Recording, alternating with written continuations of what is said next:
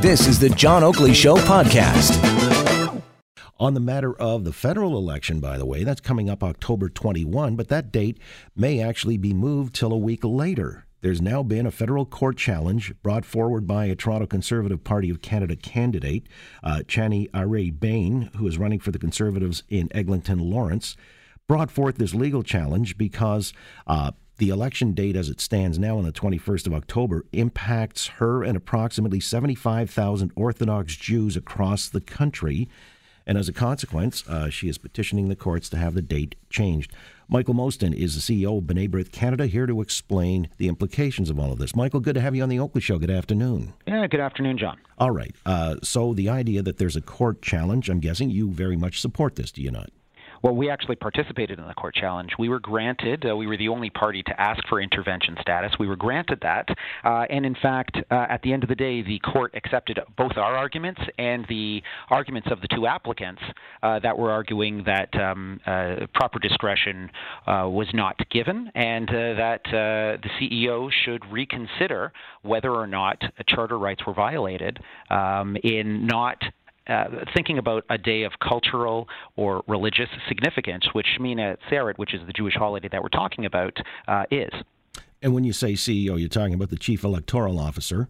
That's right, the Chief Electoral Officer. And so the end result of this litigation was the judge accepted our arguments, and in effect it was kicked back to the CEO, the Chief Electoral Officer, to reconsider what the judge has written, to take into account the balancing of charter rights, and to consider whether or not to change the election date from October 21st, which is the current date, to October 28th, which is the recommended date by the parties and is something that is allowable by the Elections Act. Michael, were you surprised at all that this matter wasn't considered initially? I mean, you've got a calendar, I'm guessing, as the CEO, and you would look at important dates on that so as not to conflict or coincide. You're absolutely right, John. This should be one of the number one things that's considered by somebody in this position, which is take a look at the calendar. We know well in advance where all of these major dates are, and this is a really major date for the Jewish community. I mean, there may be many holidays in Judaism, just like in many other religions, but there's only certain holidays where work is restricted, even driving a car is restricted, writing is restricted. There is an absolute restriction on observant Jews, not just Orthodox Jews, by the way, the 75,000 approximately Orthodox Jews in Canada. But I'll let you know, B'nai Brith has been asking the Jewish community, and in fact all Canadians that just care about religious freedom and freedom of conscience in this country, and not having different communities feel different or unequal, to contact Elections Canada. We have contacted every single synagogue in this country from every single denomination of Judaism, from coast to coast, and not one congregation had any issue with what we were pushing, which is the election date needs to be changed because there's an infringement of charter rights. Michael Mostyn's with us, CEO of B'nai Brith Canada, on this matter of changing the election date from October 21 till a week later, the 28th. When you talk about, well, it's obviously going to be a matter of more than 75,000 Orthodox Jews being impacted here. It could well number into in excess of 100,000, but nonetheless, it's still a large number. It almost, well, this would disenfranchise these people. You know, there's talk about voter suppression and so on and so forth. I mean, I don't want to confuse the two, but when you've got this number of people who can't vote based on a matter of religious conscience, that ought to be taken well into consideration. I would think that would be the most compelling argument, wouldn't it?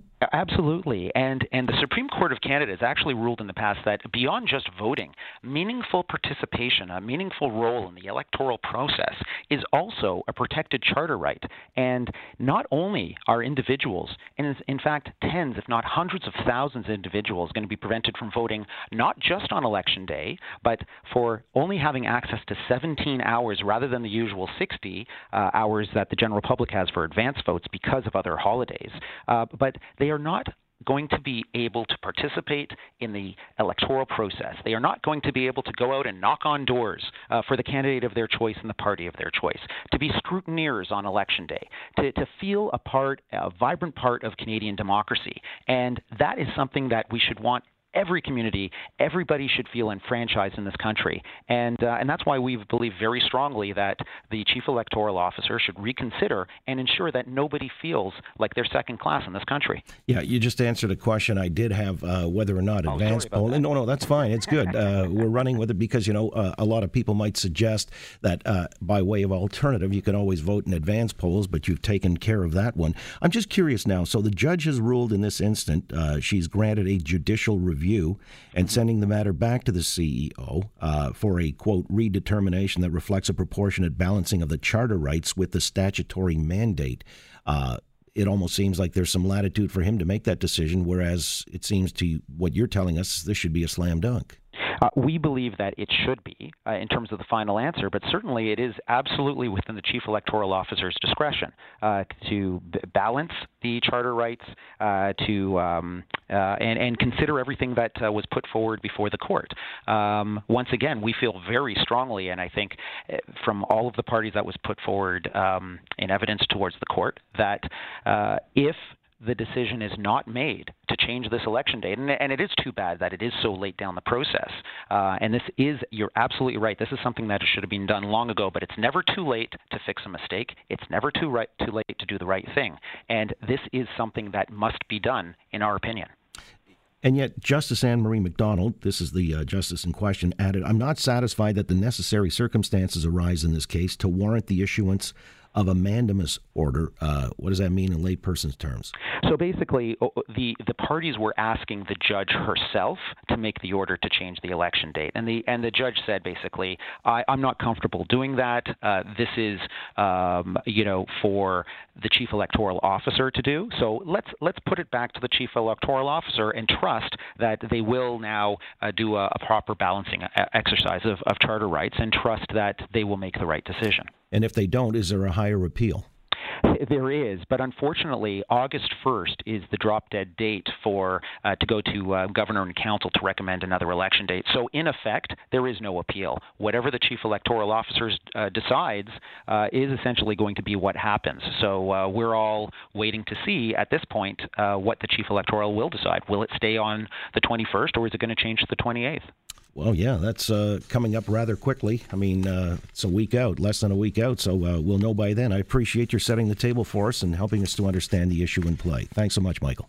Thanks so much, John. You got it. Michael Mostyn again, CEO of B'nai Brith Canada. Thanks for listening to the John Oakley Show podcast. Be sure to rate, review, and subscribe for free at Apple Podcasts, Google Podcasts, and anywhere else you get your on-demand audio.